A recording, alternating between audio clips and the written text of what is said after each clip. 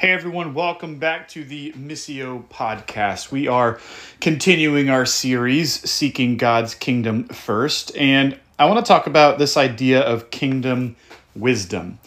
And I want to define wisdom for us, and then we're going to look at just a couple of different passages for a few minutes, just to kind of understand what it means to be a part of this idea of kingdom wisdom. And so to me, kingdom wisdom is knowing, understanding, and living the way of Jesus. And maybe that sounds a little bit too simplistic, but wisdom, it's different from just straight like knowing information, right? It starts with knowing things for sure, but then it seeks to understand those things that we know and then the implications for it on your life. And then it seeks to find ways to actually live that information out more fully in every aspect of your life. And so knowing, understanding, and living, that to me is what just wisdom in general is, right? And so kingdom wisdom then is knowing and understanding and living the way of Jesus. And so James chapter 3 is one of my favorite passages to look at regarding wisdom. And the first section of James 3 is all about the power of speech. And then the second section shows how James truly defines a truly wise person. But the main gist of this first section of James chapter 3 is to tell people that your words matter. Surprise, right? We've talked a lot about this at Missio, that there is a false assumption, I think, that what we say should just not have any effect on the people around us, right? If my words actually hurt people, then that's basically their problem. They just need thicker skin. I feel like this is what people think of a lot in this world. But the reality is that the power of our words rests in exactly that they do have the capacity to shape the world and therefore also have the power to shape how people see themselves.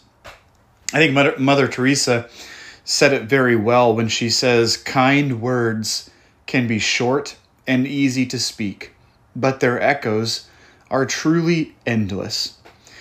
And I think it's the same of the way that we ridicule or abuse people with our words, right? Our words can shape the way that people see and understand themselves. That, how they're cared for, if they're loved, if they're valued. Our words are going to testify to the truth of whether or not those things ring true for people, right? But all too often, the aggressiveness and combativeness of our words impacts deeper than we are willing to kind of acknowledge and admit. And I love this because the writer of James chapter 3 says, starting in verse 9, "With the tongue we praise our Lord and Father, and with it we curse human beings, who have been made in God's likeness. Out of the same mouth come praise and cursing, my brothers and sisters, as should not be." Now, we've talked a long time ago, or not too long ago, I guess, about this idea of the non-combative kingdom. And in that kingdom, we taught that part of our calling is to see the imago Dei in people. And I think this passage further affirms that calling, that the path to truly living into the wisdom of God first sees the people around you as containing the image of God, and then speaks to them as someone who is deserving of dignity and kindness and care. It would probably take you just like a matter of seconds to think of like a specific time or a person that embodied or embodies still what James is rebuking in this moment, where he says that you can't simultaneously praise God and curse other people. Those two things are mutually exclusive, right? Jesus himself says that out of the overflow of the heart, the mouth speaks, meaning what you say is what is within you, right? And the real wisdom requires our hearts to be changed by Jesus' heart so that then our speech will match the heart. And so then he begins the more direct conversation about wisdom itself. And so he says, starting in verse 13, "Who is wise and knowledgeable among you? Show by your good life that your works are done in gentleness born of wisdom. But if you have bitter envy and selfish ambition in your hearts, do not be arrogant and lie about the truth. This is not wisdom that comes down from above, but is earthly and unspiritual, devilish. For where there is envy and selfish ambition, there will also be disorder and wickedness of every kind.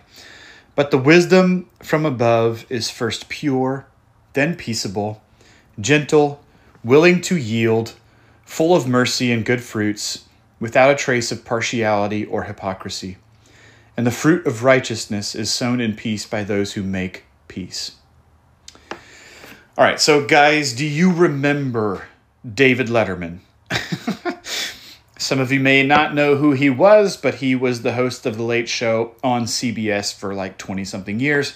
And most nights, not all of them, but I think a lot of them, he would have on his show the top 10 list. And these were always like fantastic and hilarious top 10 lists about, I don't know, a whole bunch of different things, and they were read kind of comedically. But as I was thinking about this, if there was a top 10 list for passages that I would want every person who claims to be a follower of Jesus to memorize and embody, James chapter 3, verses 17 and 18 would definitely be in the top 5. And so I want you to listen again to what he lists as attributes of wisdom that come from God. He says, first of all, it's pure. And so this word pure carries with it the idea that it is complete, it is whole, it's without blemish or corruption. Scott McKnight, who's a favorite author of mine, wrote the book A Church Called Tov, which we've been using at Missio to inform us of our understanding of the idea of goodness. But he says that ultimately, purity is a mark of Christ and those in union with him because God and his words and promises are pure. In other words, pure and purity is a characteristic of Jesus that we are being transformed into. It has less to do with behavioral do's and don'ts and more to do with being complete in Jesus, fully trustworthy and reliant because of Jesus' embodiment of truth and tov, or goodness in us, right? And so next he says that wisdom is peaceable. This is not to be confused with living at peace with God by yourself, okay? So the word comes from the Hebrew word shalom. That's what peace means, right? Which describes the relationship of humans with God, with ourselves, with others, and with the rest of the world. So then the peaceable wisdom from above is not one that creates chaos or violence and contentious living, but rather it creates very much the opposite of those things. Next, he says that wisdom is gentle.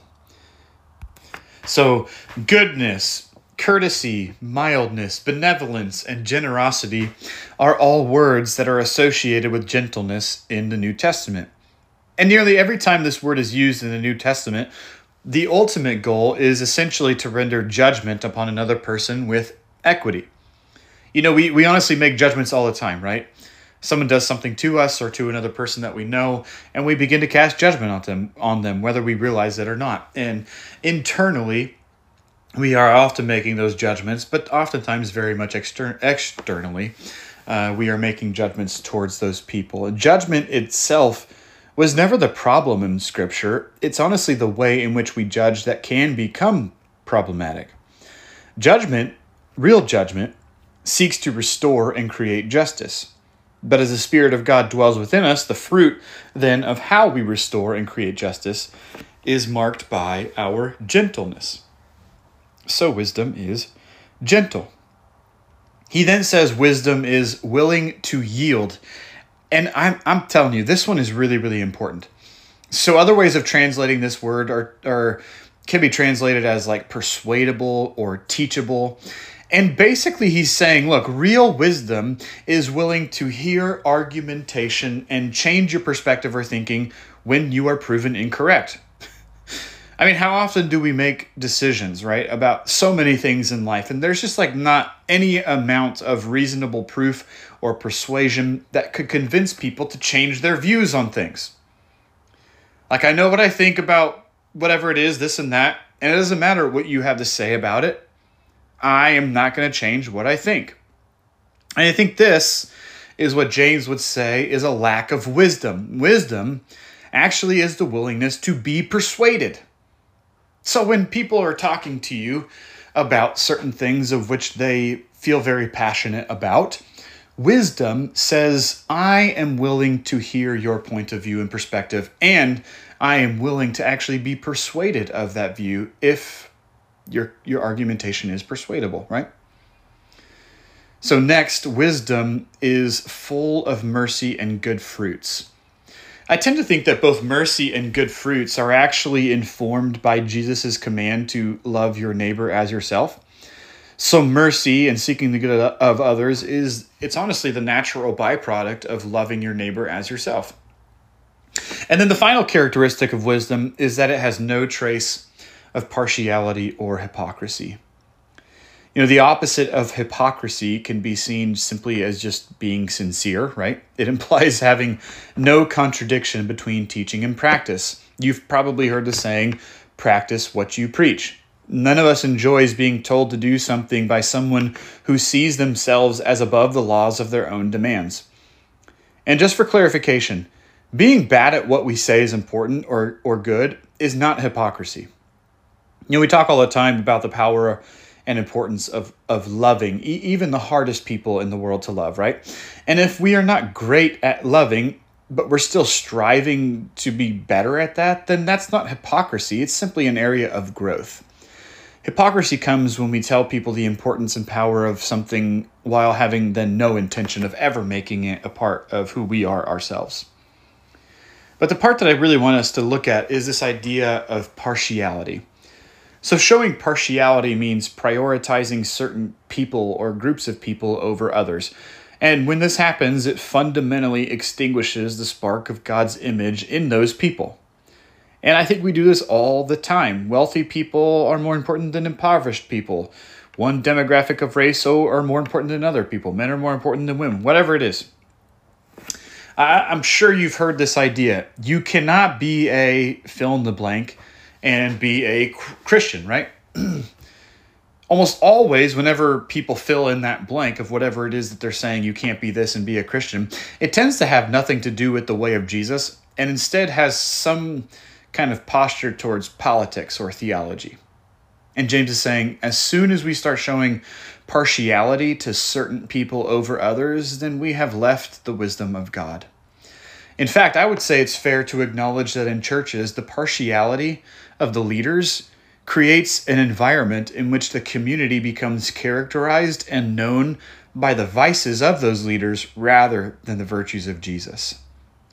And James says, wisdom from above has no trace of partiality. So kingdom wisdom, it's knowing, understanding, and living the way of Jesus. And the more we are striving to live in the way of kingdom wisdom, the more we will be producing the attributes of kingdom wisdom in our lives. So pure, peaceable, gentle, willing to yield, full of mercy and good fruits, and without a trace of partiality or hypocrisy. That is what is going to be improving and increasing in our lives. So this is Kingdom Wisdom, everybody. Thank you for listening and hope you have a wonderful week. Bye now.